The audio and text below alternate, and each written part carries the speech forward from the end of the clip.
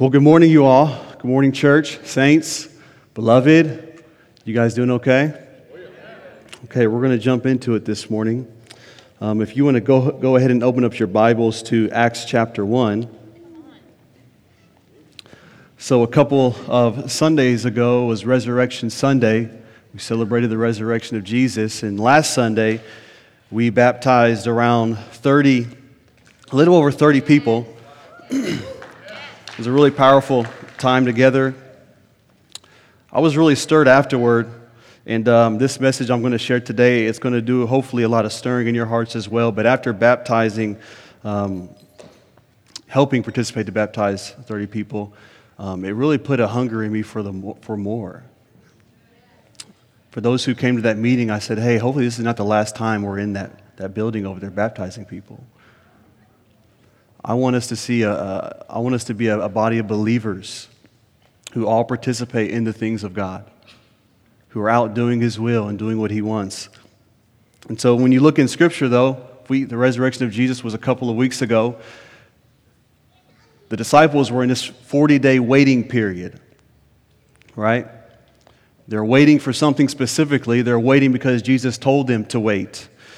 And so I want to preach a message called Preparing for the Promise, Holy Spirit Power. The disciples were waiting for the promise of the Holy Spirit and power.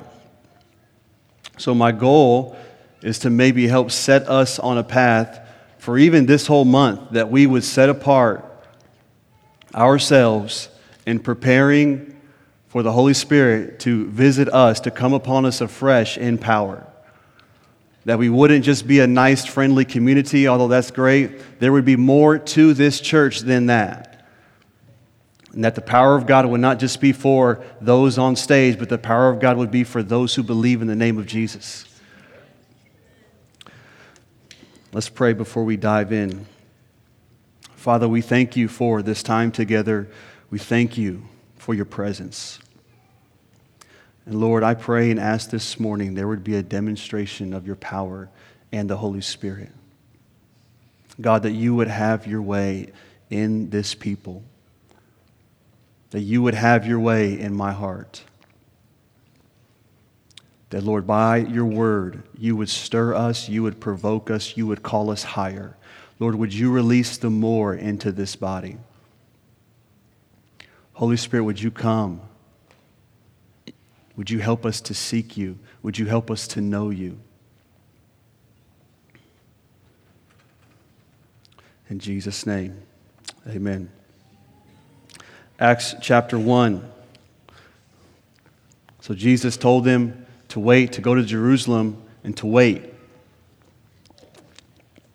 And in verse 4 says, and being assembled together with them, Jesus commanded them not to depart from Jerusalem, but to wait. Everyone say wait. For the promise of the Father. Everyone say promise of the Father. Which he said, you have heard from me. For John truly baptized with water, but you shall be baptized with the Holy Spirit. John baptized with water, but you, me, we shall be baptized with the Holy Spirit not many days from now. Therefore, when they had come together, they asked him, saying, Lord, will you at this time restore the kingdom to Israel? And he said to them, it is not for you to know the times or seasons which the Father has put in his own authority. In other words, don't worry about that. Worry about this, verse 8. But you shall receive, say this word with me, power. That wasn't convincing. Say it with me again, power.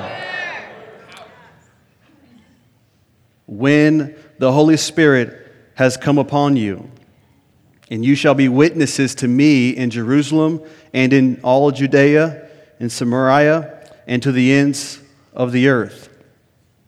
When you look at the ministry of Jesus, before he gets going, it says that he was filled with the Holy Spirit.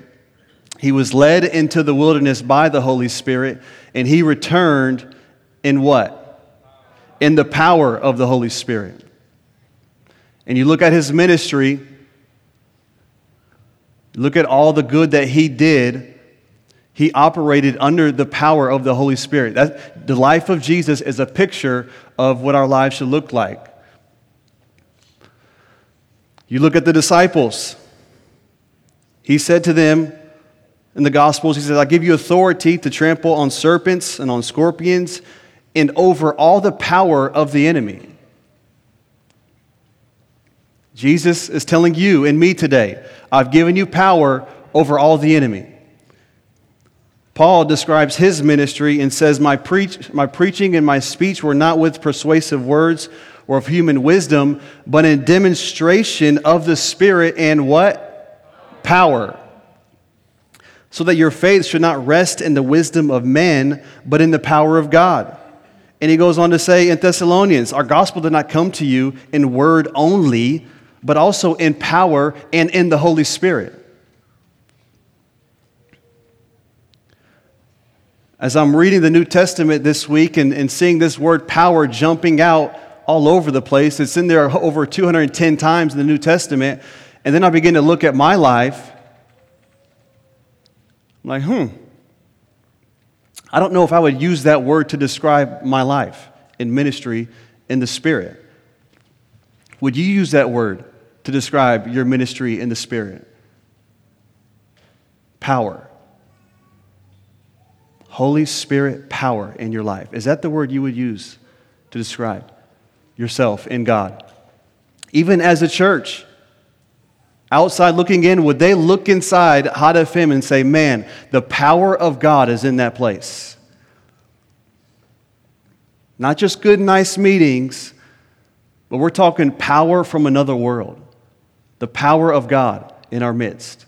Would we use that to describe Hot FM? Would you use that to describe your own life? I've been asking myself, would I use that word to describe my life? Jesus intended for his early church to walk in Holy Spirit power in order to confirm not only the message they preached, but the reality that Jesus Christ is and always will be far above all other principalities and powers, that all things that are under his feet and that he is sitting at the right hand of the Father. If the early church did not walk in this power, then why would anyone believe the message that Jesus Christ is Lord? If Jesus is Lord, then let him prove it, the critics would say. But in the book of Acts, no one dared to challenge the disciples to prove it because the challenger would have been put to shame by the power of the Spirit they displayed. But for the church of today, what is our response as Spirit-empowered believers to a world that's challenging us? There was an open challenge from the world pointing at the church, saying, show me what you got. And they're looking at us and they say, yeah, you got nice services. You got nice buildings. You got nice people. You got eloquent speech. Intellectualism. You guys got some fancy talk and can talk Hebrew, Greek stuff a little bit. You guys know some historical facts about Jesus. You can kind of, prove that he's real historically and all that stuff. You guys are good neighbors. You're good people to be around. You guys carry good morals. But would they actually say that you guys, the power of God is in that place? I had a friend of mine, not even a believer. He was checking out some churches, and he went to a church over in the Celebration area, and he had been going for a period of time, and thought, this is a good church, I'll check it out. And like I said, he's not saved. And eventually it comes to the forefront that the pastor had been misappropriating funds and doing some other things that were not okay. And he was telling me the story, and part of his thought process was, why would I go to a church where I feel like I'm more godly than the leaders? And my buddy, he's not saved. And he's like, so I left that church. He felt like, as a non-believer, he was more godly than the people that were there. You know, Paul talks to Timothy about people who have a form of godliness but deny the power of God. You know what he says the next sentence? And stay away from such people. They look godly, they have a form of it, but there's no power in their life. Paul literally tells us, you and I, stay away from those people. So if I were to look in your life and I don't see the power of God working in you and through you, that's somewhat revealing. If you were to look into my life and I had this form of godliness and I look cool and I say nice things and I'm proper and, got my outfit on and, look nice, it's Sunday morning, but you can't see the power of God in my life, the Bible says stay away.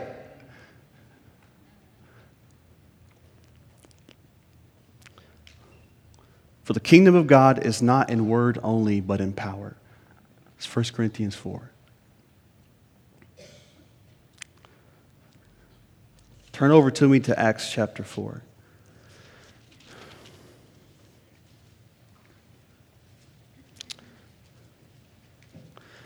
I don't intend for my message today to be a beat down towards us. I'm really challenging myself today, family. I'm challenging myself, therefore, I think I have permission to challenge you. I want to see the power of God move through my life in a greater measure. I want to see the power of God move in a greater measure in this body. But we're going to have to press in. We're going to have to push through some things. We're going to need to look at the book of Acts. So look at chapter 4. Leading up to this chapter, Peter and John, there was a man who was crippled from birth towards the end of chapter 2. In chapter 3. He was sitting outside the temple. He's asking for money. And Peter and John said, silver or gold I do not have, but what I do have I give to you. Rise and walk in the name of Jesus. And he gets up and he walks. And they go in the temple and they begin to preach the word. Then all of a sudden the religious leaders come into play. And they arrest John and Peter because of their preaching. And then look at verse 7. It says, and when they had set them, the religious leaders had set the disciples in the midst, they asked them, by what power or by what name have you done this? Then Peter, filled with the Holy Spirit, said to them, rulers of the people and the elders of Israel, if we this day are judged for a good deed done to a helpless man, by what means has he been made well? Notice the disciple said, healing someone, delivering them is simply a good deed. Verse 10, let it be known to you all and to all the people of Israel that by the name of Jesus Christ of Nazareth, whom you crucified, whom God raised from the dead, by him this man stands here before you whole. This is the stone which was rejected by you builders, which has become the chief cornerstone. Nor is there salvation in any other, for there is no other name under heaven given among men by which we must be saved. Verse 13. Now when they had saw the boldness of Peter and John, take note in your mind, boldness, and perceived that they were untrained, uneducated men, they marveled and they realized that they had been with Jesus. Verse 14, and seeing the man who had been healed standing with them, they could say nothing against it. When the religious leaders saw the power of God, they had nothing to say. They could not speak against it. It was obvious, it was evident. The man standing right there, that had to be the power of God, they could not say anything against him. I begin to think why the world has so much to say about the church. Maybe if they saw a demonstration of power, they would have nothing to say.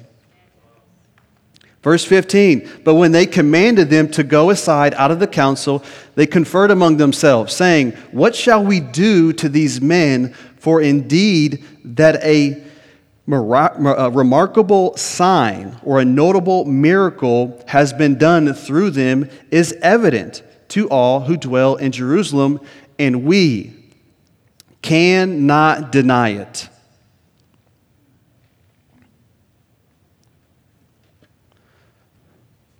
Because the obvious power of God was working through the early church, the outside world could not say anything against nor deny the power of God. Think about that. They're looking from the outside in, and they can't deny it. They have nothing to say against it. They're marveling, they're in wonder at the power of God.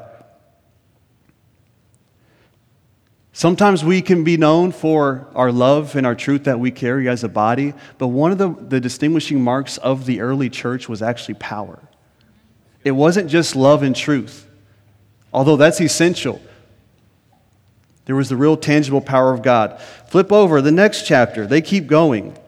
Chapter 5, the story of Ananias and Sapphira. We're all familiar with it. They lied to the Holy Spirit about their money. They didn't give what they said they would. Ananias is struck dead first, and it says fear came over everyone. His wife comes back, she lies too, she's struck dead. Pick up at verse 11. So great fear came upon all the church and upon all who heard these things. And through the hands of the apostles, many signs and wonders were done among the people. And they were all with one accord in Solomon's porch. Now, these next two verses, what's interesting, I was looking at some different translations on how these next two verses read.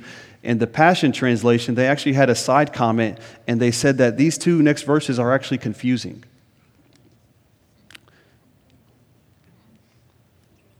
Go look at it for yourself. Let's read it. Yet none of the rest, talking about non-believers, dared join them, but the people esteemed them highly. And believers were increasingly added to the Lord, multitudes of them, both men and women. So what happened? Did people, it says, none of them dared to join them, but they esteemed them highly. But then on the other end, people were added to the church at an increasing number. Which one was it?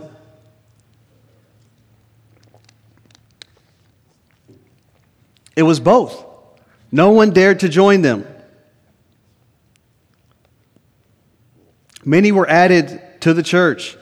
If the first century church world did not respect the church for the love that they showed and the truth they possessed, they surely respected, they feared, they highly esteemed the church for the power they demonstrated. A distinguishing mark of the early church was not only love the believers had or the truth they spoke, but also the power of the Holy Spirit. It was the power of the Spirit that believers demonstrated that in fact proved that Jesus Christ rose from the dead and was seated at the right hand of the Father. And if this distinguishing mark of power rested upon the early church, so it will be with the church in the last days. I believe with all of my heart that the Lord wants to endue us with the power of the Holy Spirit. We must begin to prepare for this. In preparing for the promise of the Holy Spirit, Paul actually helps us here. In Ephesians 3 and in Colossians 1, we don't have to go there, but he actually praised this same power, the word dunamis, over the church. In Ephesians 3, he says that God would grant you, according to his riches and glory, to be strengthened with power, according to his Spirit. In Colossians 1, he goes on to say that you would walk worthy of the Lord, fully pleasing him, bearing good fruit, increasing in the knowledge of God, and that you would be strengthened with all power, according to his glorious power. So we're biblically we're supposed to be praying for the power of the Spirit in our lives. Here's what Rick Renner He has a couple of books called Sparkling Gems, and he gets into some of the Greek words and the picture of them. And here's how he would describe. He's talking about the word strength and the word power, and there's a connection to these words in the Greek, but he also paints a beautiful picture of what they mean. But he says this: the word strength in the Greek is the word endunamu. It's a compound word of the word en, and dunamis. The word en means into, such as placing water into a vessel. And dunamis means power. But more importantly is to note that dunamis depicted the forces of an entire army. In fact, the Old Testament Septuagint, the word dunamis was primarily used to picture the combined forces of a complete military. So when these words en and dunamis are compounded, the new word is endunamo. It pictures the power of a whole army being deposited into one person. Making this even more significant is the fact that Paul used it in the present active participle, which means he was declaring this type of power was presently acting in him and would continue to express itself through him. He was telling us that deposited into his spirit and at his disposal was the equivalent of an entire fighting army. Would we describe our life in God like that? Is the power of God flowing through you to such a degree it feels like an entire army's in you trying to get out? For me, I couldn't be honest with myself and say, yeah, Brent, I feel that. I struggle to feel that. I want that. 5 indicators here. We're going to keep going. 5 indicators that the power of the Spirit things and working in your life. I want these things, once again, not to condemn us, but maybe to help us see that we need the power of God afresh in our lives and in the church. The first indicator that the power of God is active, is working in your life. 1, you live free from the power of sin. Most people think you see the power of God and you just start speaking in tongues. Yes, that's a part of it. But let's go a little further. The power of sin is broken off in your life. The sin cycles that you find yourself in. Have you tried the power of God? We can try counseling, we can try meeting, we can try all these things. When's the last time you prayed and you cried out for the power of God to break the cycle of sin in your life? You can call a friend, they can encourage you, they can help, all that stuff. I do that stuff. We'll do it. We'll continue to do it. But when are we going to get on our knees and say, God, release the power of your Spirit and break this sin out of my life? Have we forgotten about the power of God? We'll talk about it. We'll be intellectual about it. We'll say all these words about it. But what about the demonstration of it? 2 Peter 1:3, it says, His divine power has given us everything we need for life and for what? Godliness. If you want to live a godly life, begin to ask for the power of God. You can't live a godly life without God's power. You cannot. Romans 6, do not let sin reign in your mortal body that you should obey its lust. Do not present your members as instruments of unrighteousness to sin, but present yourselves to God as being alive from the dead. Paul said, I want to know Him and the power of His resurrection.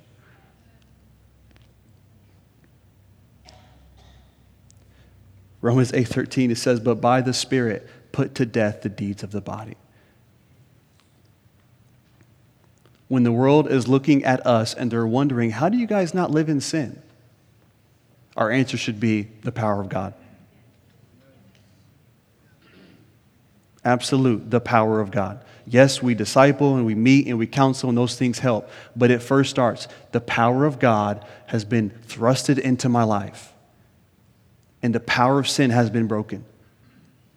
And now I live to God as an instrument of righteousness. So when the power of the Spirit comes upon you, the power of sin is swallowed up and you become empowered to live righteously. Number 2, the second indicator the power of God is working in your life. We boldly witness to the world around us.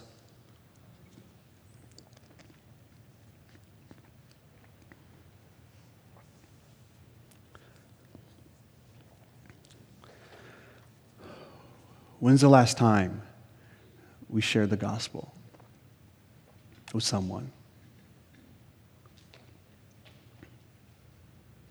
When's the last time we did that? Because the power of God is not unto nothing. It's actually unto something. If we want the power of God and we're asking for the power of God, it's going to lead us into point number 2, boldly witnessing. A step further, not just when's the last time you share the gospel, when's the last time you boldly shared the gospel? When's the last time the courage of the Lord came upon you to begin to share the word with someone? It's like for me, most of the time I'm fighting just to even share it. But there's this reality in the book of Acts when the Holy Spirit power came upon them, they didn't just share it, they did it boldly. There was a courage about them. There was something supernatural about them that it was evident. The religious leaders said, we saw their boldness. When's the last time you did that? Not just share the gospel, you did it boldly. To me, when I look at my life and I realize, I'm not really doing that, that causes me to cry out, Lord, send your Holy Spirit afresh upon my life and in power. I don't want to be this mediocre, nice, kind of friendly, good Christian guy. I want to see your power working in my life. In Acts chapter 4, here's their prayer. Lord, look on their servants and grant your servants that with all boldness they may speak your word by stretching out your hand to heal, and that signs and wonders may be done through your name of your holy servant Jesus. And when they had prayed, the place where they assembled together was shaken, and they were all filled with the Holy Spirit, and they spoke the word of God with boldness.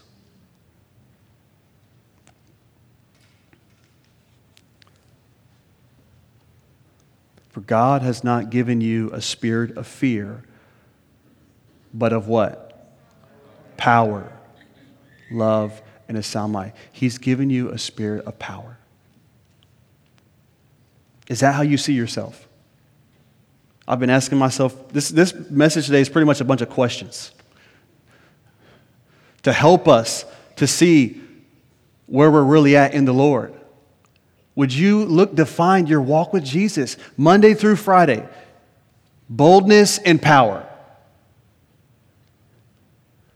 Most of the time, it feels like we're just trying to get through the week, survive the day, and we barely make it in.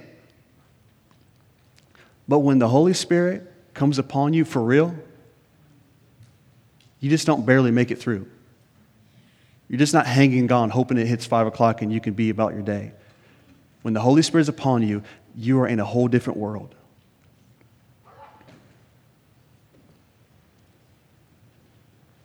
Holy Spirit, come.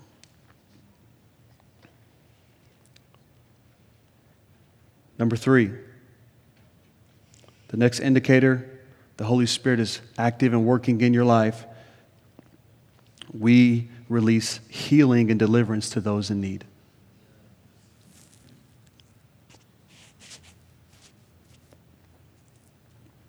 The Holy Spirit, if He is alive and active in your life, it is most natural for healing and deliverance to go forth.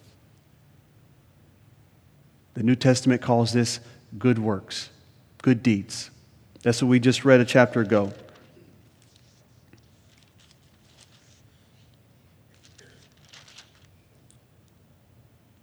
Where's it at? He said, if we this day are judged for a good deed.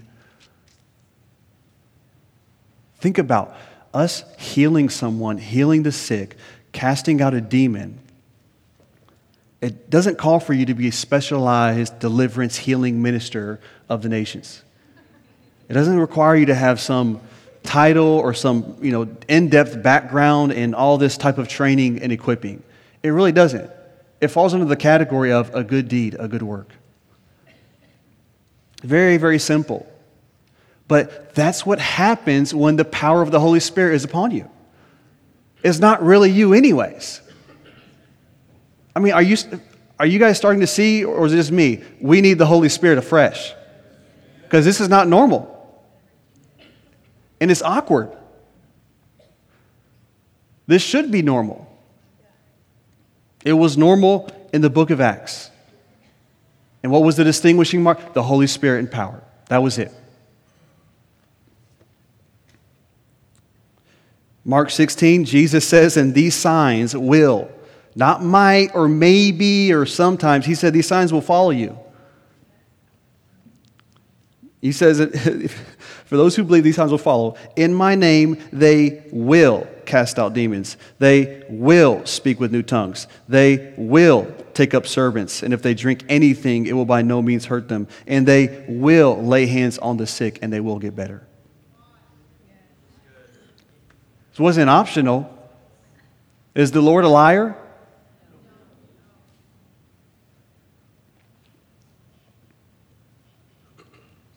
When's the last time we cast out a demon out of someone? When's the last time we healed someone? Heck, Josie woke up last night praying her ear was hurting. I'm praying the Lord would touch her ear. Guess what? Nothing happened. Now, do I condemn myself and say, Brandon, you suck and you're not? No. I'm crying out for the power of God to where my kids are more familiar with His power than taking medicine. Medicine's great. I love it. We'll do it, whatever. But I'm sitting here asking myself, I'm about to preach a message on the power of God. My little girl has an earache and I can't do nothing about it.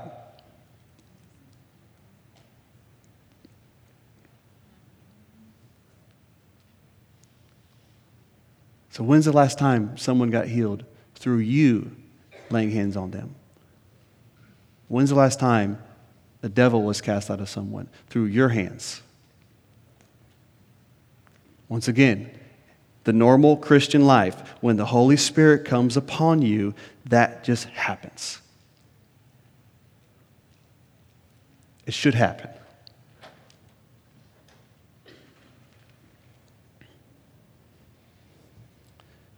Number 4, the next indicator, the Spirit is operating and moving in your life. You frequently operate in the gifts of the Holy Spirit. And yes, I said frequently. I was questioning whether to use that word. Frequently? Because that almost would feel like every day or more times, more than just Sunday. Like, Lord, that's kind of a lot of pressure. But Hebrews 3 says, encourage one another daily.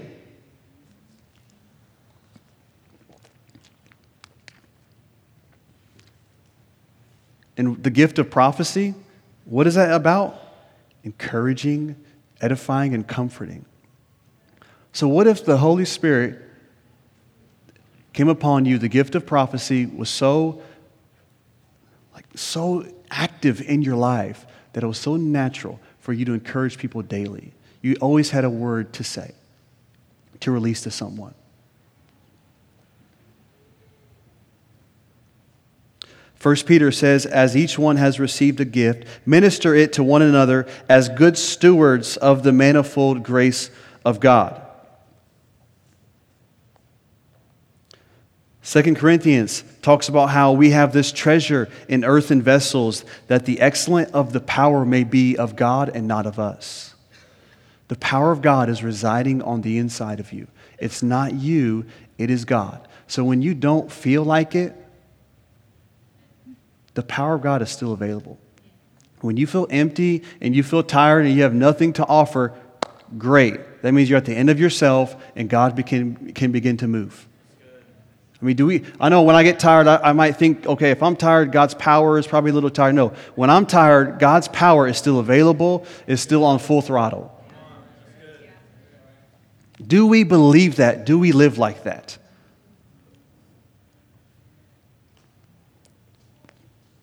So when's the last time, Brandon, when you came to a meeting or you saw a believer and you were prepared to minister under the gifts of the Holy Spirit because the power of God was resting upon you? When's the last time that happened? The power of God. We come together and the power of God is so much on you that we just have so many lines up here. Everyone's saying, hey, I need to minister to someone. I'm feeling this. I'm feeling that. Guys, that should be natural. That shouldn't be once a month. That should be natural. The fifth indicator that the Holy Spirit is working, is moving in you and through you, is that you or we prevail in spiritual warfare through prayer and intercession. Oh man, Brandon's being hard today. We talked about evangelism. We talked about prayer. The stuff no one really wants to do most of the time. But when you look in the book of Acts, that is like the number one thing they do. They love it. There's a love for it. We prevail in spiritual warfare through prayer and intercession. 2 Corinthians 10 talks about how our weapons are not carnal, but they're what? They're mighty. That's the word powerful. When you think about your prayer life, would you say my prayer life is powerful in God to where I'm pulling down strongholds, I'm casting down arguments and every high thing that exalts itself against the knowledge of God? Is that how you would describe your prayer life, church? I'm asking myself the same question because that's how we should describe it. That we come to a prayer meeting and there's actually real power in the prayer meeting and we actually accomplish something. Where we actually leave the prayer meeting more filled up than when we first got in. That's what happened in the book of Acts. They would pray, the building was shaken, and it says that they were all filled with the Holy Spirit. When's the last time we prayed and we felt we were filled with the Holy Spirit afresh at the end?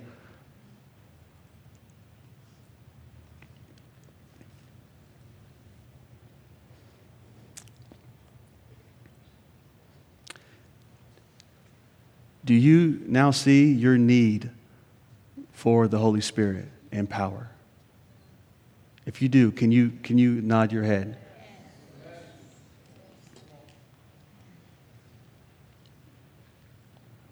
We need the Holy Spirit and power afresh on this church.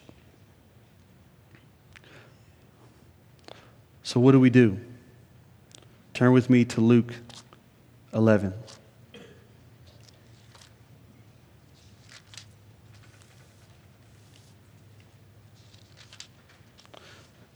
Thank you, God, that the answer is very simple.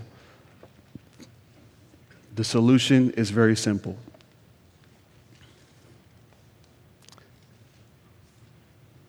Luke 11, verse 9.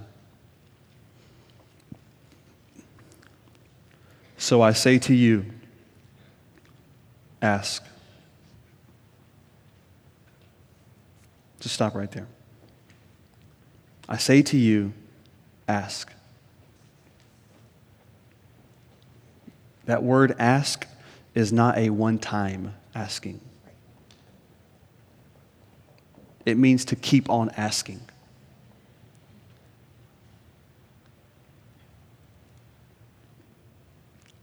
I say to you, keep on asking and it will be given to you.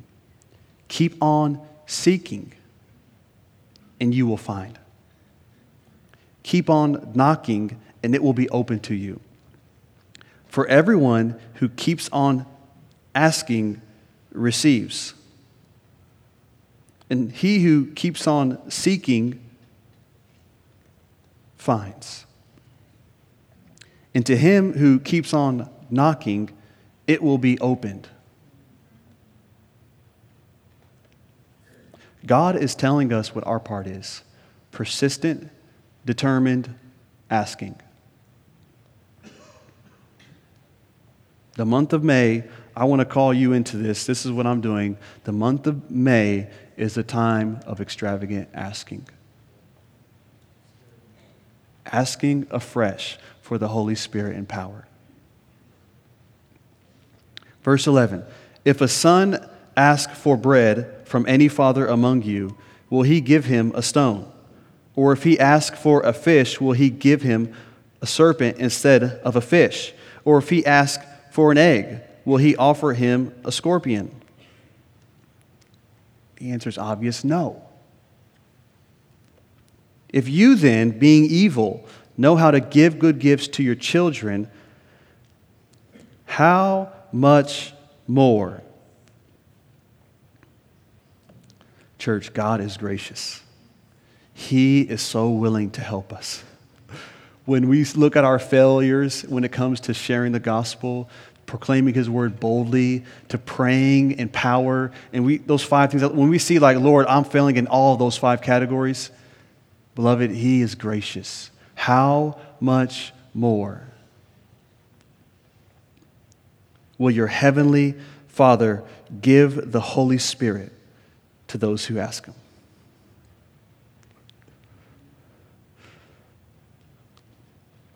So God said, if you do your part and you persistently ask and you determine yourself to do that, He's saying, I will be gracious. I will be extravagant in my giving to you.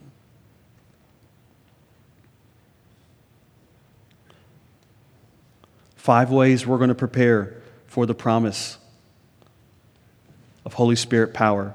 1, we're going to ask. We have to begin to ask. If we don't ask, He won't give. 2, we must believe. Do you believe that the Holy Spirit and power is for you? For real. Like when you read the book of Acts, do you believe with all of your heart, that's the life I'm supposed to live? Or do you think, oh, that's just the elders, that's just the apostles, prophets, evangelists, pastors, teachers, that's just those who have been to school and got a 4-year degree, they got a master's in theology, like that is for them. One of my favorite verses in the book of Acts, we read it earlier, the religious leaders saw they were untrained, uneducated men. You know what that means? You're all qualified. If that verse wasn't in the book of Acts, we'd all be in trouble. Do you believe it? Do we believe? I feel like for me, if I'm being honest with you, there's some unbelief that I'm trying to deal with in my heart about this. The Holy Spirit and power. Not my idea of what I think that looks like. What I read in this book, I see the Holy Spirit and power, and I'm like, God, really? For real. So I got to get some unbelief out of my heart. 3, we wait. We know Isaiah 40, those who wait upon the Lord, He shall renew their what? We have to wait. Number 4, we receive. We can't earn this. We can't earn it. We can position ourselves. Dave was saying it earlier. He didn't know I was going in this direction. We can position ourselves. We can't earn it. But we need to receive it.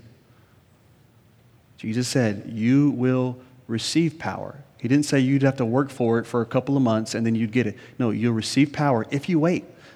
But many of us don't want to wait. I mean, how long are we willing to wait for this?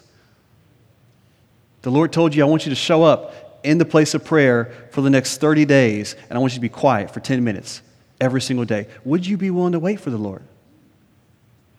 Some of us, we'd quit halfway because we get bored. It's boring. I ain't got time. Is wait. We have to wait, church. And here's the 5th one we're throwing in there because we're about to step into some of this. We fast.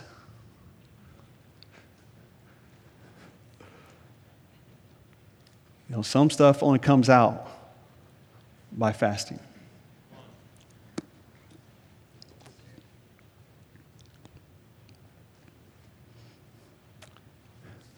We fast.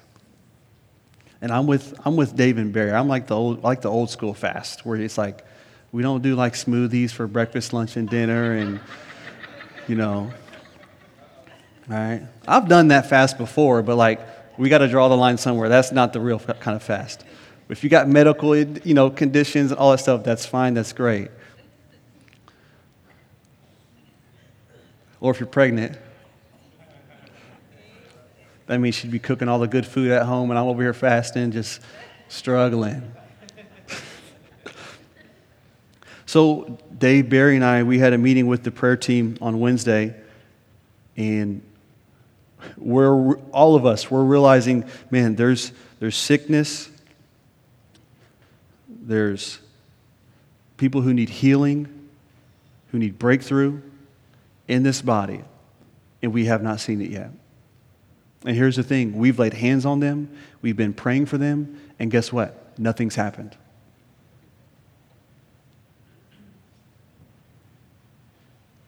So we want to call you to fast with us May 16th, 17th, and 18th. That's a Monday, Wednesday, Friday. And the following Sunday, that's May 22nd, we're going to pray for healing and the power of God to break out in this body. We're serious about this. I'm serious about this. But the message today was primarily to set us on a path to realize, God, I don't see your power in my life. And where you, not me, you ask. You contend. You get on your knees. And you ask God to pour out His Spirit upon you in fresh. And that power would come upon you. His power is just not something you sit and you experience and like, oh, that was great. No, His power is unto something. Isaiah 61, the Spirit of the Lord God is upon me because the Lord has anointed me to just sit at home and hang out and have a good time. No. To preach good news, to heal the brokenhearted, to proclaim liberty to the captives, to open up the prison door to those who are bound. So this is risky. If we're asking for God's power, that means we actually got to do something. We actually got to pray for people, lay hands on people. We got to confront people with the truth of the gospel. It's risky business.